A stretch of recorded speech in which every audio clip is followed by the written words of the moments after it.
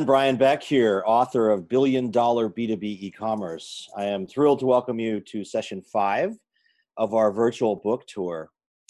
I wrote this book to give B2B companies a roadmap to their own digital transformation, and I'm excited to share it with the market. You can find out more about the book here on this website, billiondollarb2becommerce.com.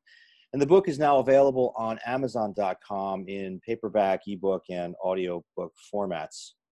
Before we go much further, I want to thank our sponsors, particularly our platinum sponsor, Elastic Path, for this virtual book tour.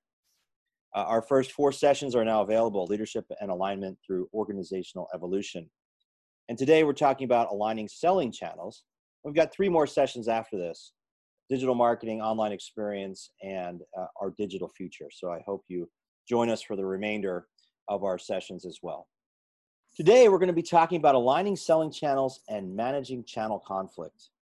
These are chapters 5 and 6 in Billion Dollar B2B E-commerce. We have a lot of good content in here to cover. And what I'm going to do today is start with some context around the concepts. Now, I can't share everything, obviously, that's in the book. You don't have time, but so you have to get the book to read everything. But I want to give us some context. And then I'm really excited. We have Shalene Shah, who was recently with Georgia Pacific and has a long career there, really dealing with some of these issues we're going to be sharing in just a minute. And James Driscoll from Elastic Path is also on our session today.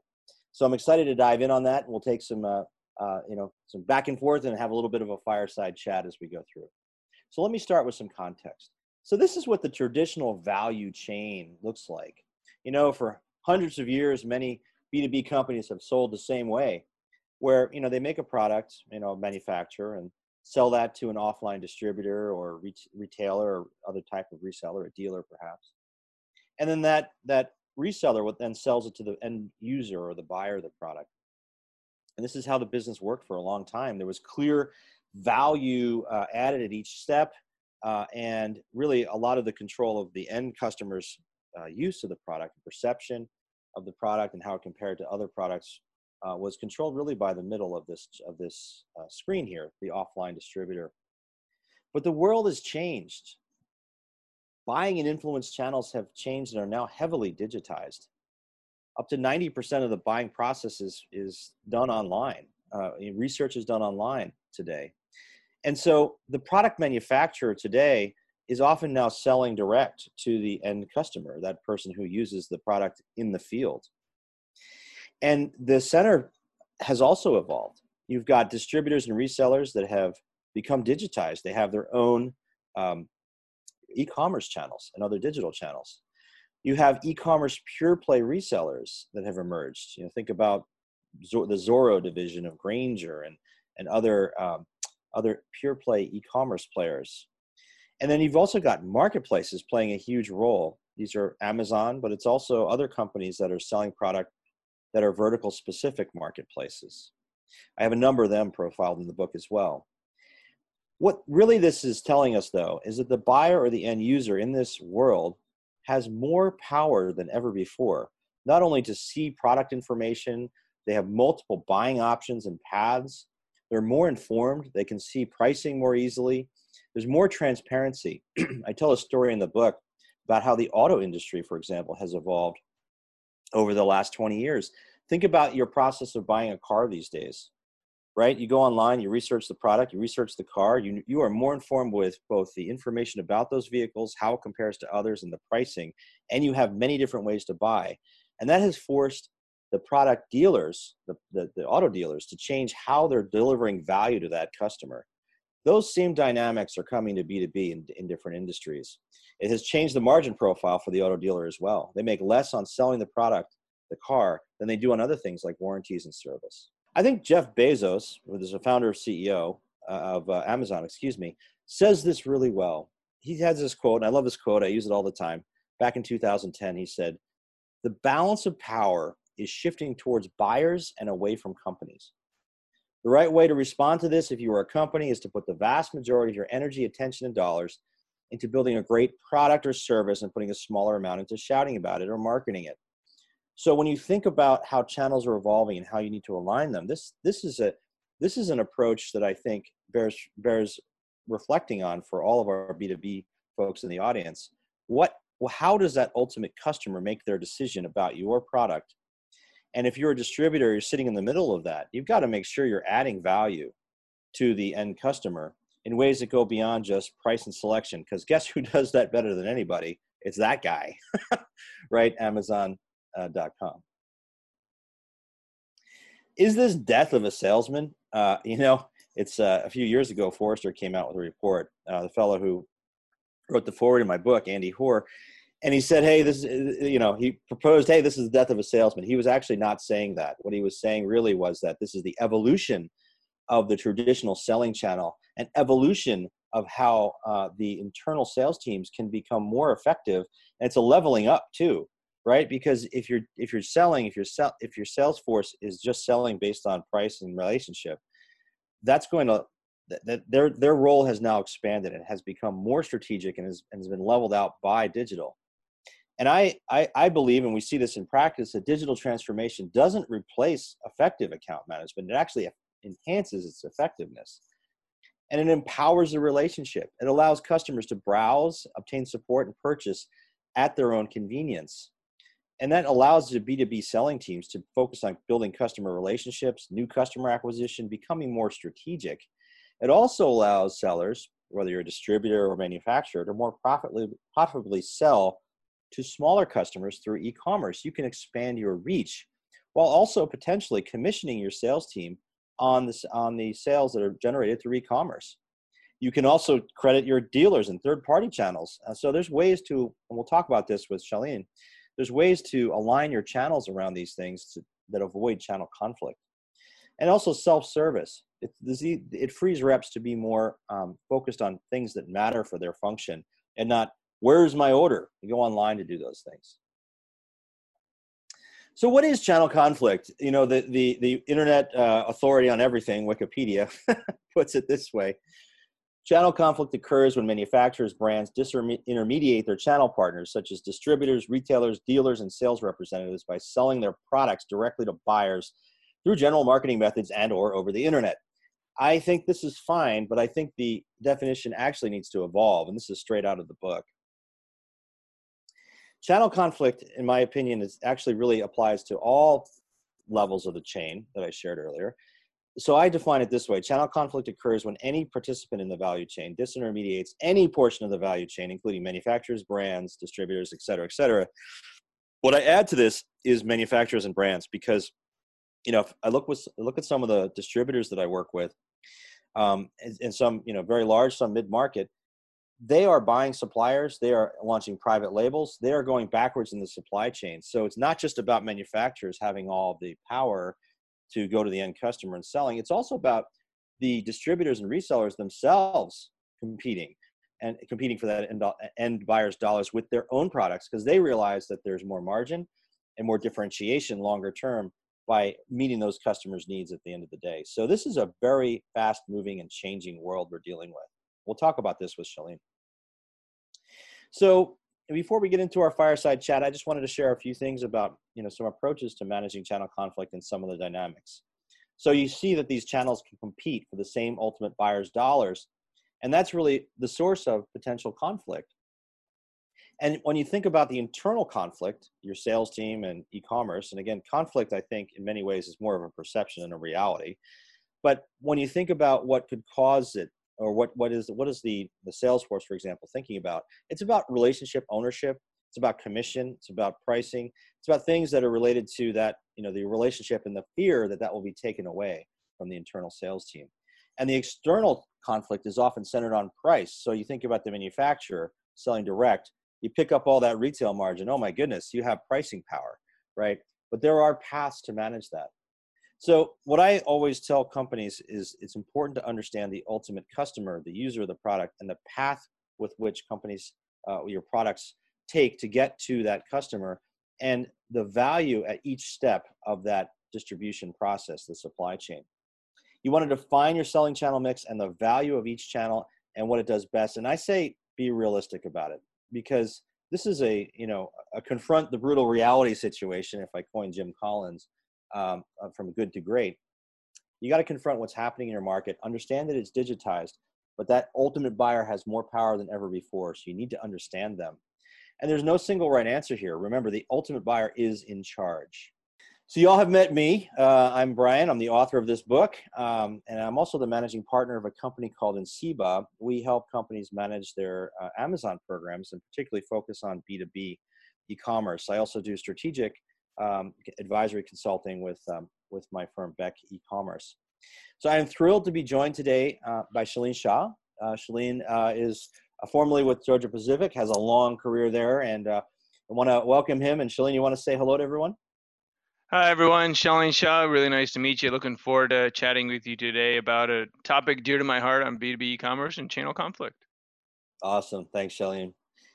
And Jameis, welcome back. You were at our last session, and thrilled to have you. We had a great conversation last time with Pella, and we're going to have another great one today. Welcome. Yeah, thank you, Brian. It's great to be here, and I'm really looking forward to our session today, too, as much as a listener as a participant. So I'm Jameis Driscoll, Executive VP at ElastiPath, and I've been in the e-commerce world and retail tech world for close on now 20 years. Seen a lot of permutations and a lot of changes in the marketplace, and certainly believe that we're at the next step of one of the great changes that's going to shape the industry. No doubt, no doubt. So I'm thrilled to have both of you guys. So Shalene, tell us, a lot of folks use GP products, Georgia Pacific products, every single day, businesses and consumers. And they may not realize it. And a lot of people are familiar with GP, but some aren't. So please tell us more about, the company, and then also your role within the company. Yeah, definitely. Yeah, I think everyone's either touched or seen Georgia Pacific, hopefully somewhere in the U.S. So Georgia Pacific, real quick, 3 business units really think about. One is building products, so any kind of building that gets built, there's all the products that go into that construction. The one, consumer products, which is the business unit that I was in, which I'll talk about in a second. And then the third one is, packaging and corrugated. So think about anything, any package that anything can come in, we build all that stuff. And so I was in the consumer products division, and so we would sell paper towel dispensers and soap dispensers and toilet paper dispensers into buildings. So we making sure everyone stays clean and things like that. So hospitals, airports, office buildings, hospitals, all those types of things. And so that was a business unit that I was in, and I was responsible for e-commerce and marketing strategy. I'll have to ask you about the great toilet paper crisis that happened earlier this year with the whole COVID-19 thing. Yes. Apparently the world can't keep up. Yeah. Yeah. So, demand changes very quickly. Yeah. So, particularly in a pandemic. Right? Yes, particularly. So, but the cool part was I saw our pro products sitting on a public shelf. So there's channel conflict right there. There you go. Chase it out the system and figure out how that happened.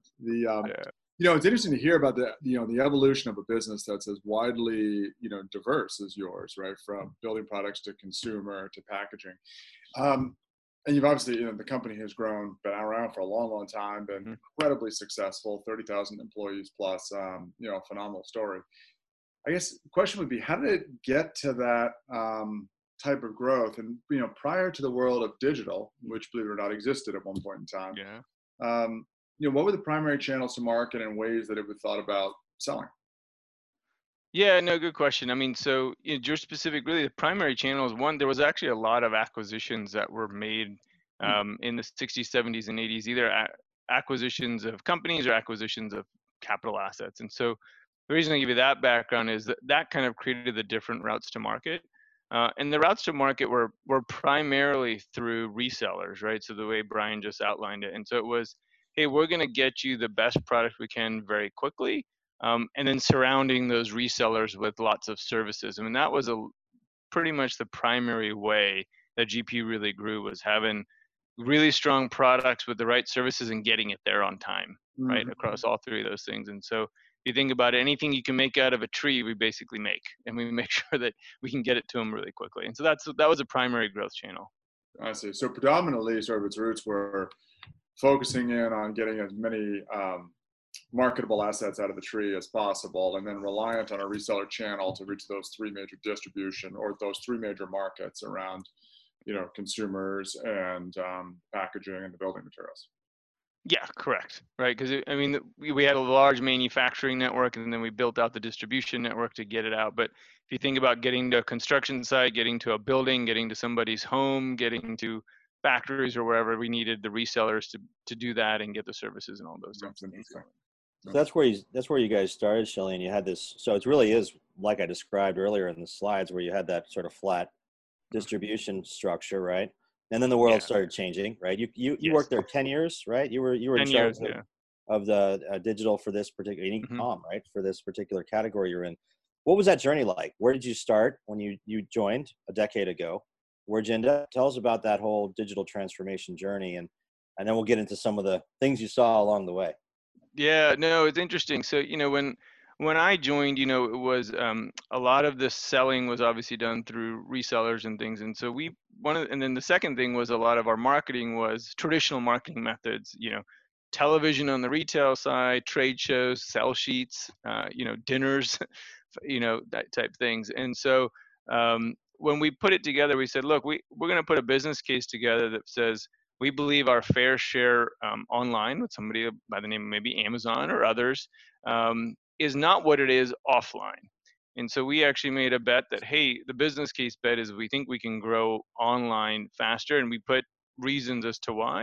And then we also said, but it's going to be joint with marketing because we want to shift our offline marketing spend to digital spend.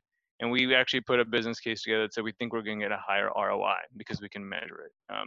And so the transition made sense, from a business case level. It to your point, it just took a long time to kind of get the change going. I mean, I still remember, calling on Amazon. It was a third-party broker with my head of sales, and it was like $99,000 of business. And I think the vendor manager was like, "Why? What are you doing here?" But the journey evolved pretty quickly, actually, from there to, hey, we can do things differently. How do we get improvement in where things are going? We kind of took a challenger mentality as well, like, hey, we can do things differently that we couldn't do elsewhere.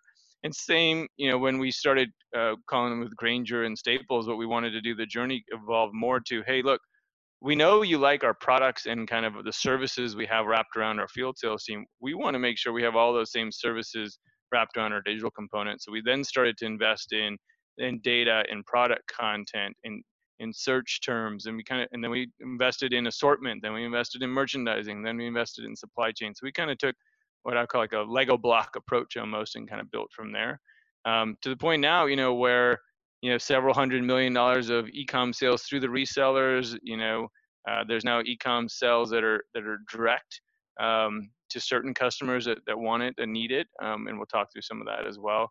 And we now have marketing tied in with the sales, so we can go do some of these kind of digital demand generation activities tied in with that as well that we weren't able to do as well before. So pretty long journey. So I know it was a decade, right? So and GP is not a small company, but a lot of the folks listening to this series are not, they're larger companies and they want to transform, which is why they're interested in this topic, right? Yeah. So you guys ended up really where, that thing I showed earlier where you had all these channels, they're digitally enabled, you're selling direct, you've got resellers selling direct, you got retailers selling direct, you got distributors selling through their e-commerce, right? So it really was, and I know Amazon. So what role did that end customer play? What role did the what I call the ultimate customer in the book, the user of the product, play in that journey? And as you need those moves. Yeah, no, it's a really good question. And so, one of the things that we looked at was we kind of did like a table or a matrix. So if you think about it, the columns on the top were what are the different types of end users, so vertical segments, right? So in a healthcare or a food service or et cetera, et cetera.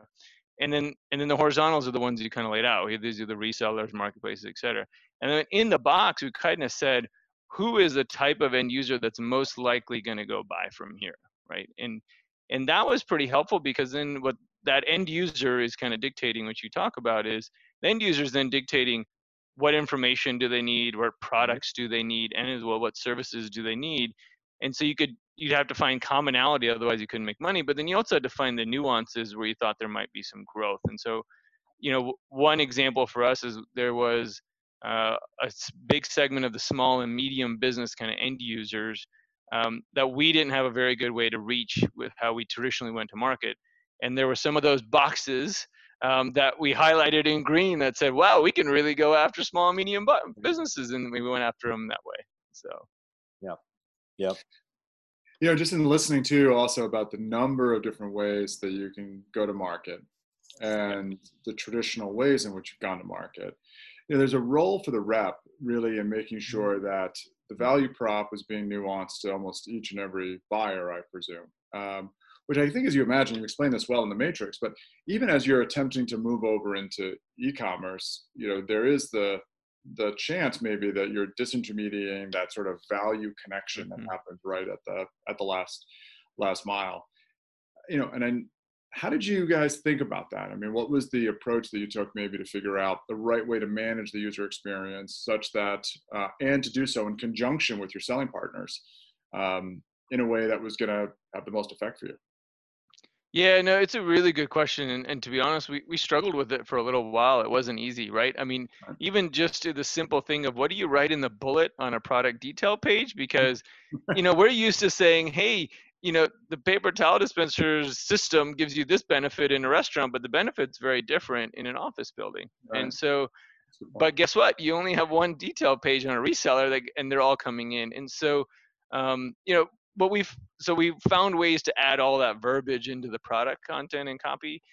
The other thing that we learned along the way was we made some decisions on which systems of products we did not think were going to be really self-serve and which ones were going to almost always be assisted selling, if that made sense, right? And so we changed how we did the product content, the visuals, the search terms, etc., and even the types of PDFs and spec sheets we would put on it, if we felt like it was something that the seller was going to actually sell or the distribution rep would sell on our behalf, versus a end user might come directly on the reseller site and self-serve and get it done.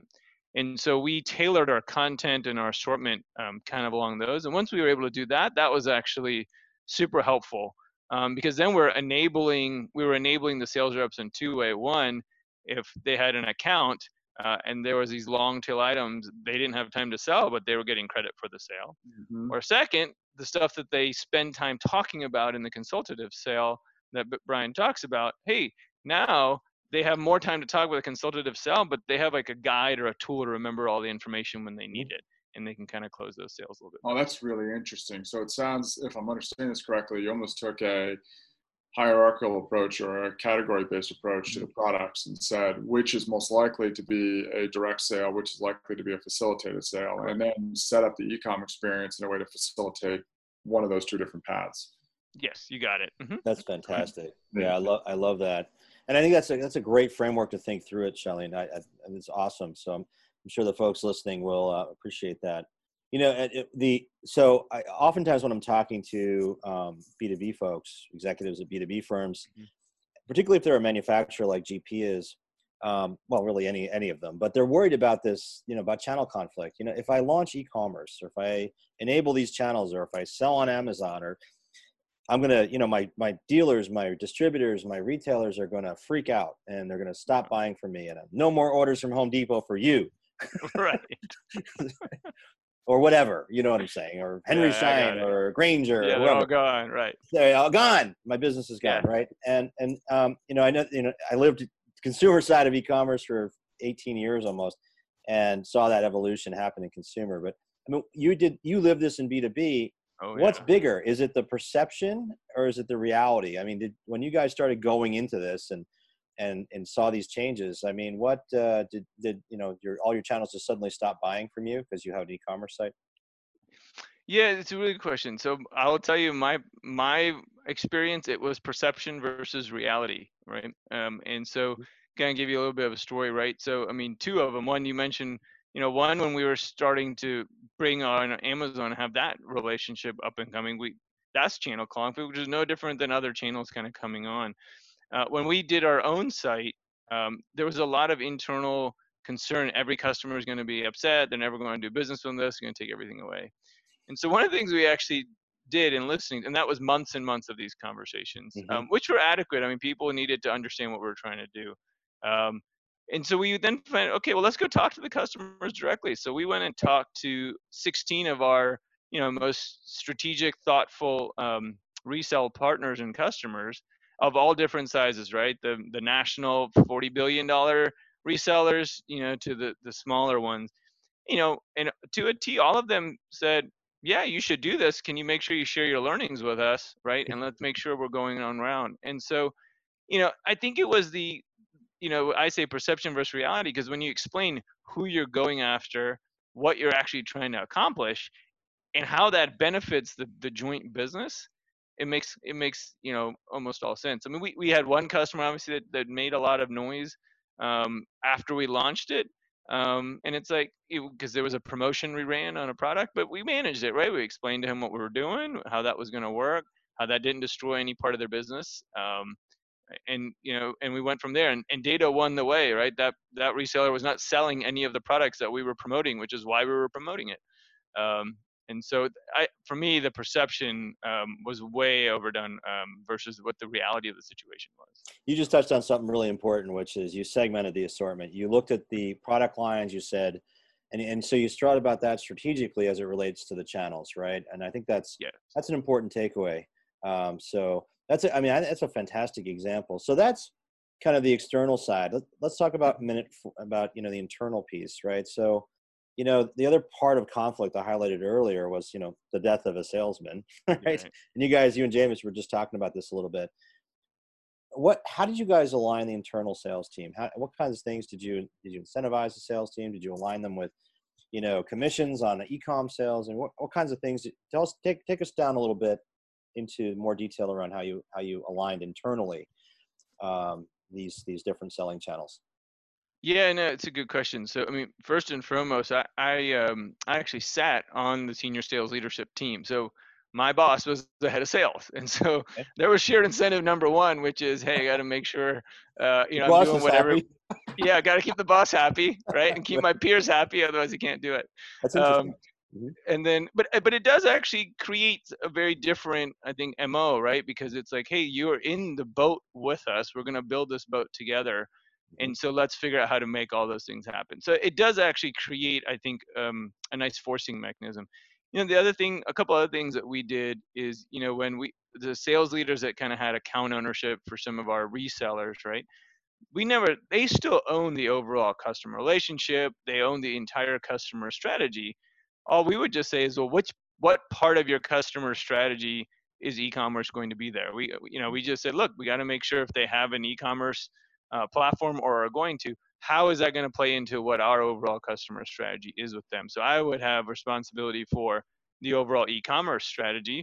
They would have responsibility for the customer strategies, like you mentioned earlier, Grainger and Zoro. So someone would have the Grainger strategy and the Zoro, but I'd have the e-com that fits in with it, right? And that was a forced tension, but it was good, right? And then we would also have shared, to your point on incentives, we'd have shared objectives, right? So if we need to sell this much through Staples or this much through Henry Schein, here's how much we think we want to sell on e-commerce through them or on our own, right?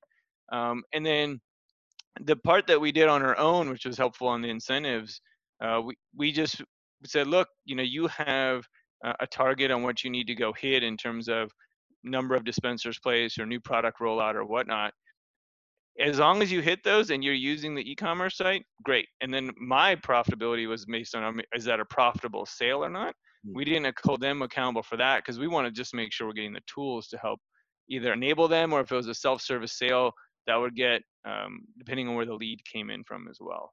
So that's kind of how we shared through that. I mean, and then the other piece, on the sales part that helped a lot is expectations and responsibilities, what we call them at Georgia Pacific, into the supply chain and marketing teams as well. And so that actually helped quite a bit, because now you had the entire customer team really having shared responsibilities across all of those, because sometimes the e-commerce would have a different marketing need or a different supply chain need as well.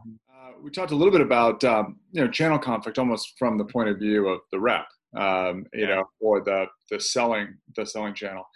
But what seems like you had a very robust and mature distribution mechanism, right, from product conception through to ultimately getting in the hands of the consumer. And certainly the sales team is a component of that. I'd be curious to know, in that evolution, did you run into other points of conflict, things that suddenly created, contention that maybe you didn't anticipate on the way in? Yes. We all learned something, right? Yeah, right. So one of the things that I learned was, so we have a commercial ops and sales operations team, right? That really looks Mm-hmm. at all the pricing deals and helps with the annual negotiation programs with channel partners and resellers and things. And one of the contingent points was, if we were selling through e-commerce or wanting to do, marketing in e-commerce or spend time or resources in e-commerce, it didn't really fit the bill of, fitting into the existing tool set and processes of how we looked at those operations, right? Right. And so that took, quite a bit of learning on me on how the heck we do this internally, and then two, how the heck is that going to work in a digital world? Because Right. the outcome still needs to be there. We need to make sure we're profitable on both sides, mutual value, but it's going to be done in a different way. And so that was probably one of the bigger, unexpected ones, because sales and sales ops, as we called them, were so intertwined. And we had taken care of this part, but the sales ops piece is something we needed to work through more with. Yeah. Listening to you talk to, there's something about the evolution of, for all that we've done in digital, right? We're, call it maybe 20 to 25 years in. Yeah. For businesses that have been around for 100 years. And so there's well-established processes and there's well-established ways of doing business. And, while we think e-commerce is mature, we're still reasonably new at this. And it's been so disruptive in so many different ways. I mean, one of the things that we're starting to be conscious of too, I think, is how it is relating to what used to be relationship-driven businesses, where we're so dependent on how we talk to one another, how we engage, knowing each other, and having that as the channel and ways in which we sell and communicate. I guess in your observation, how have you done on that in terms of maintaining the human side of the relationship while also building a much more digitized business? Yeah, no, it's a really good question. When you mention it, it reminds me of something real quick. I mean, we were in a kind of joint sales and marketing sales ops leadership kickoff, and I remember my boss had a sales stood up, and his slides said simply, "Relationships matter." Mm-hmm. And then he went through it and he said, "But they're going to be really different, right? And so your relationship with someone's going to matter. To your point, the human side. So our sales rep relationship with, if a field sales with a field seller or headquarter to headquarter sale, they all still matter, because there's still a trust factor that will not go away, and there's a human factor to trust. Mm-hmm. But then if you think about the same thing, there's the digital factor to trust as well, right? And so the information that we put on a product detail page, the information we put on a marketing asset, all of that needs to be just as trustworthy in a digital way. If we send them an email, if we want to help them troubleshoot a paper jam, if we want to help them troubleshoot cleaning data, or various different ways, all of those relationships matter. So I think externally, what it really did was really help us understand which pieces were really core to gaining the trust, and which pieces were just essential to kind of keeping the lights going on more on that transactional. And a lot of the digital really took care of the transactional. The internal thing, James said, was probably the most surprising to me, was how much it created the need for this faster collaboration, right? So we weren't using agile methodologies or anything, but immediately, we get a phone call, they didn't get their shipment. Oh, wait, our reseller put a really bad price out there. Now everyone's arguing why they matched it or something, right? And you didn't have, okay, let me think about it. Let me get everybody organized. Let me get a steering committee together. Let me get a couple of weeks. I'll put a response, right? It's like, I got to go find somebody, and in 3 minutes, I got to go find an answer. Mm-hmm. But it was also very energizing, right? When you explain to people, like, we can just get things done quickly with the knowledge. But that changed a lot of internal relationships as well, of different groups that probably didn't talk as fast as they used to, especially if I think through kind of now from 8 years ago. So that's how I'd say kind of the human piece has kind of evolved. Yeah, you use a really important word there around trust, because that's certainly been, between a sales rep and the customer, has always been that relationship of, do we trust, can you trust, right, that I'm going to stand behind the service and product that I'm offering. Fascinating to hear about how you can take that same word and then bring it back through the company's digital presentation of itself, and understand what can be digitized and what needs to stay with the humans. Must be a fascinating sociological experiment as well. Yeah, Yes. And James, it's interesting you said too, and I think the trust also extends from the sales team to the digital organization, right? Because because you've also got to, I've heard cases of where these aren't aligned, and Charlene, you guys did a good job aligning those channels going to market, where the sales team is not supportive of the B2B e-commerce effort, regardless of whether it's selling to Amazon or other pure plays or selling direct. That can kill an effort, a collaborative effort. In other words, sales teams, I've heard cases where the sales team's working actively against e-commerce. Mm-hmm. Don't do that. Call me. I'll give you a better price or whatever. Right. You see, that trust needs to extend the other way. And I love the way you guys structured it, where you're in the sales organization. It takes real leadership, I think, from your sales organization to evolve, right? To think that this digital can be enabling. And I love that example you gave just a minute ago. That's fantastic. So kudos to GP on that. So you guys have ended up with GP has ended up with a lot of these different selling channels. Mm-hmm. We alluded to this a little earlier. You've got your large distributors, your mid-sized distributors, your Cisco's, your Henry Scheins, or whoever, all these different. Yeah. And you alluded to this. You've got some value that you've learned and pulled from your own e-commerce. Mm-hmm. How do you, on a consistent basis, help them? Because a lot of companies don't realize that as you're learning for your own e-com and your own digital efforts, you can actually then feed that to these channels and help them become better, right? You alluded to this earlier. Let's go a layer down on that. What are some of the specific things you did there? Yeah, so I mean, a couple of ones. So we talked a little bit. Some of the pure play resellers. You mentioned Zorro in the introduction as an example, right? One of the things we did is we would look at our promotions and our conversions and our return on our marketing investment, for lack of a better word. How many sales did we get for the digital ad dollars we put out? And then we use those as benchmarks to then take that to our customers. So if we said, hey, look, we think we can invest, X thousands of dollars and get X thousands in return with you. Are you in? Does that make sense to you? Do you have a program like that? So that was one that was actually super helpful. And then if we got into the program, we would say, but here's what we learned that worked.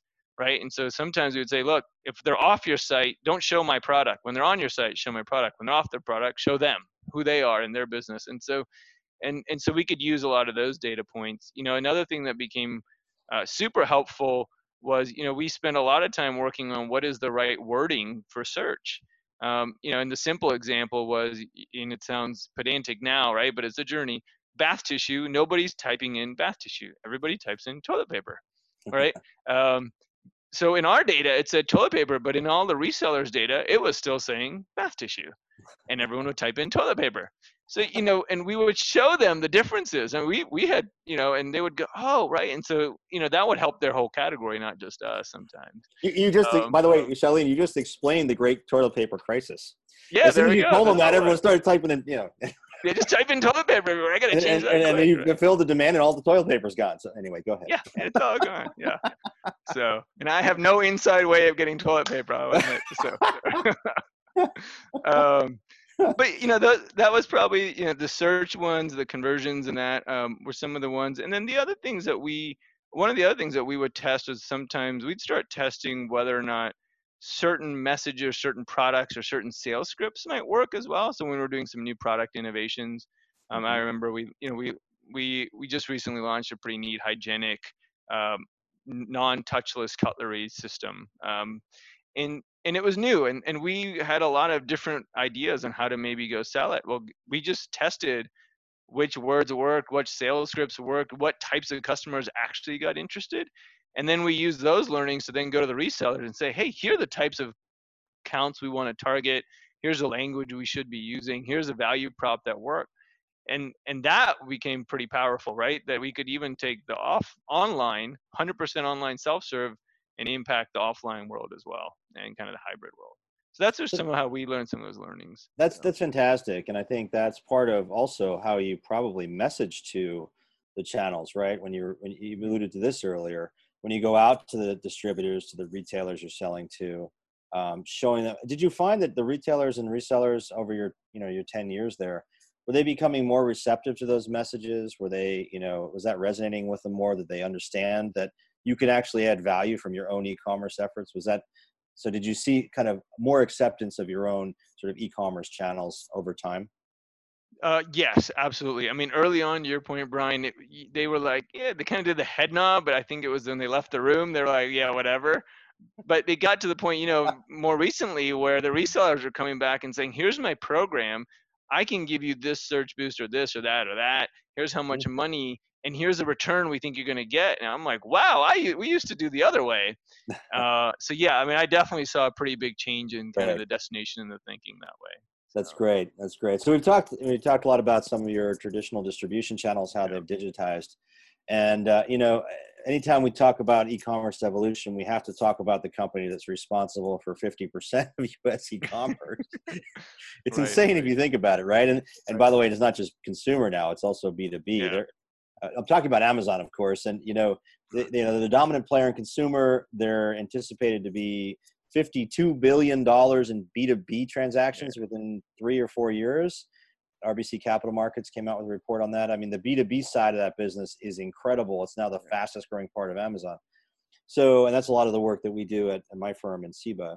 But tell us about how you guys dealt with that. What were the aspects of conflict? How did you approach Amazon? What was your strategy? There's multiple ways to think about Amazon as a manufacturer. What was your strategy, and how did that evolve over your time working with them? Yeah, so I mean, I think it evolves weekly, but is one way. But I would say that the overarching kind of strategy is we didn't look at them as a traditional reseller, and we took the framework and said, look, they are a technology services partner, and so if we were to go ask the world, what are all the technical e-commerce things that maybe we can't go do ourselves or that we think the industry might need, can they go do those?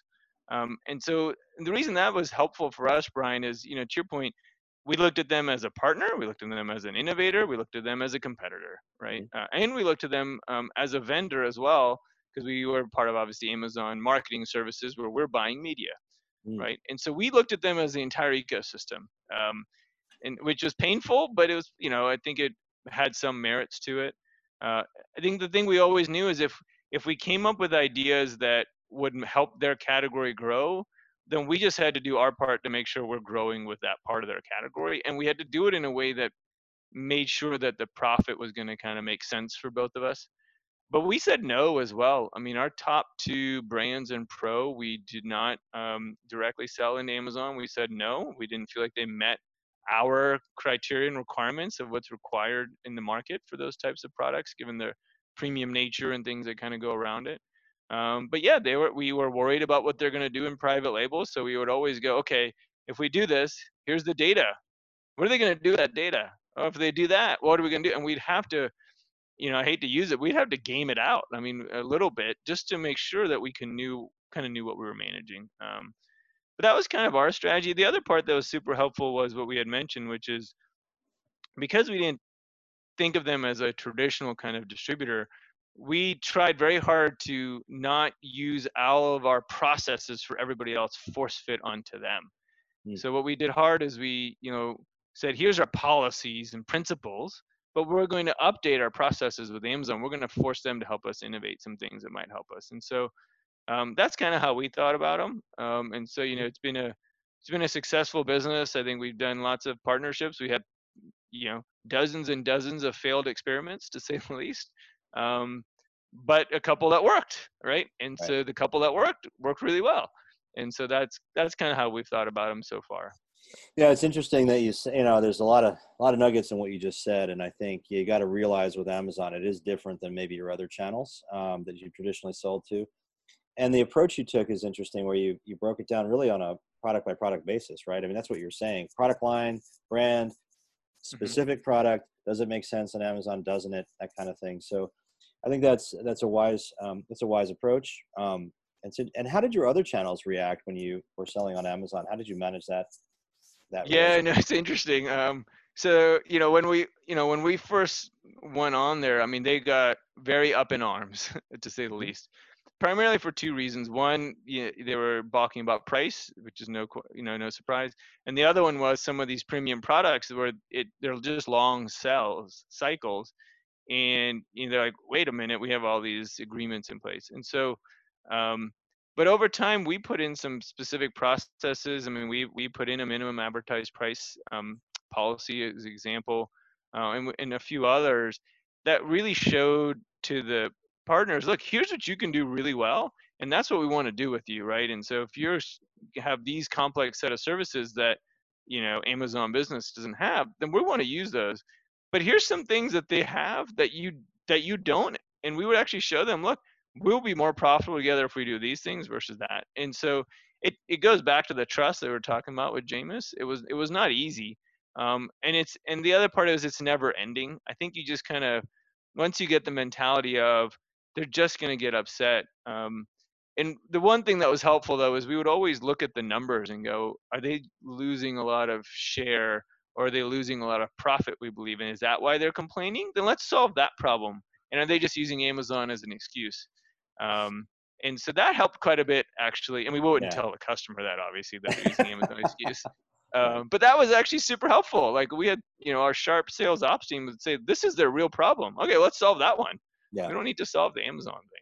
Well, and the other thing you said in there, which was really cool, was, and it was alludes back to what I was sharing at the beginning, that, understanding the value that each company, each reseller provides, right? So what does Amazon do differently than, say, some of your other resellers?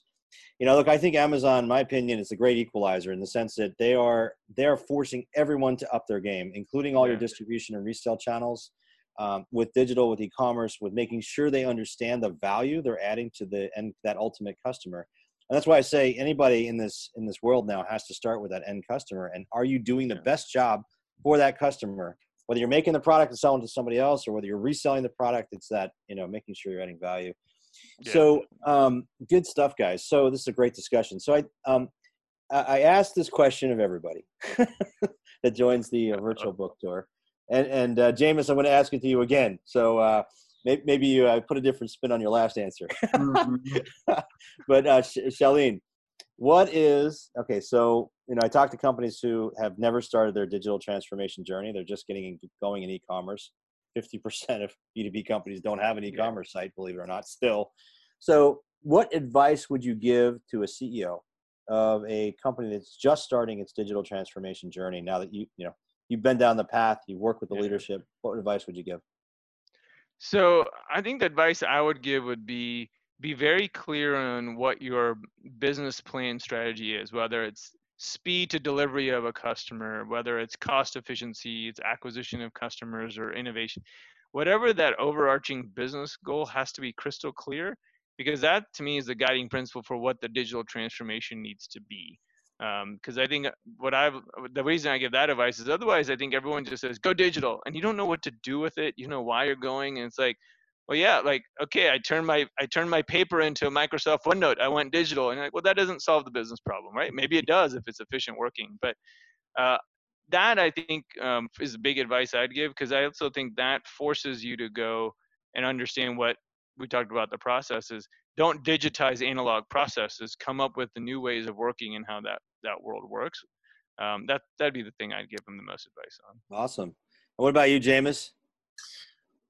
Well, I'll try and be consistent with my previous answer. And the good news is Charlene left an opening for me to do that. There you go. There was something you said a few minutes ago, which I actually took a note on too, which is we did dozens and dozens of things wrong and a few things were right. And that just speaks so well to the attitude of the business around let's test, let's learn, let's be comfortable failing, let's be comfortable as long as we're failing quickly and learning from it. And as we talked before, at least in our view, so much of what we're doing in a young industry, and 20 years in, it's still a young industry, is about learning. And so generally when I speak with digital leaders, I often encourage them to get really comfortable with the expression of, I don't know, what do you think?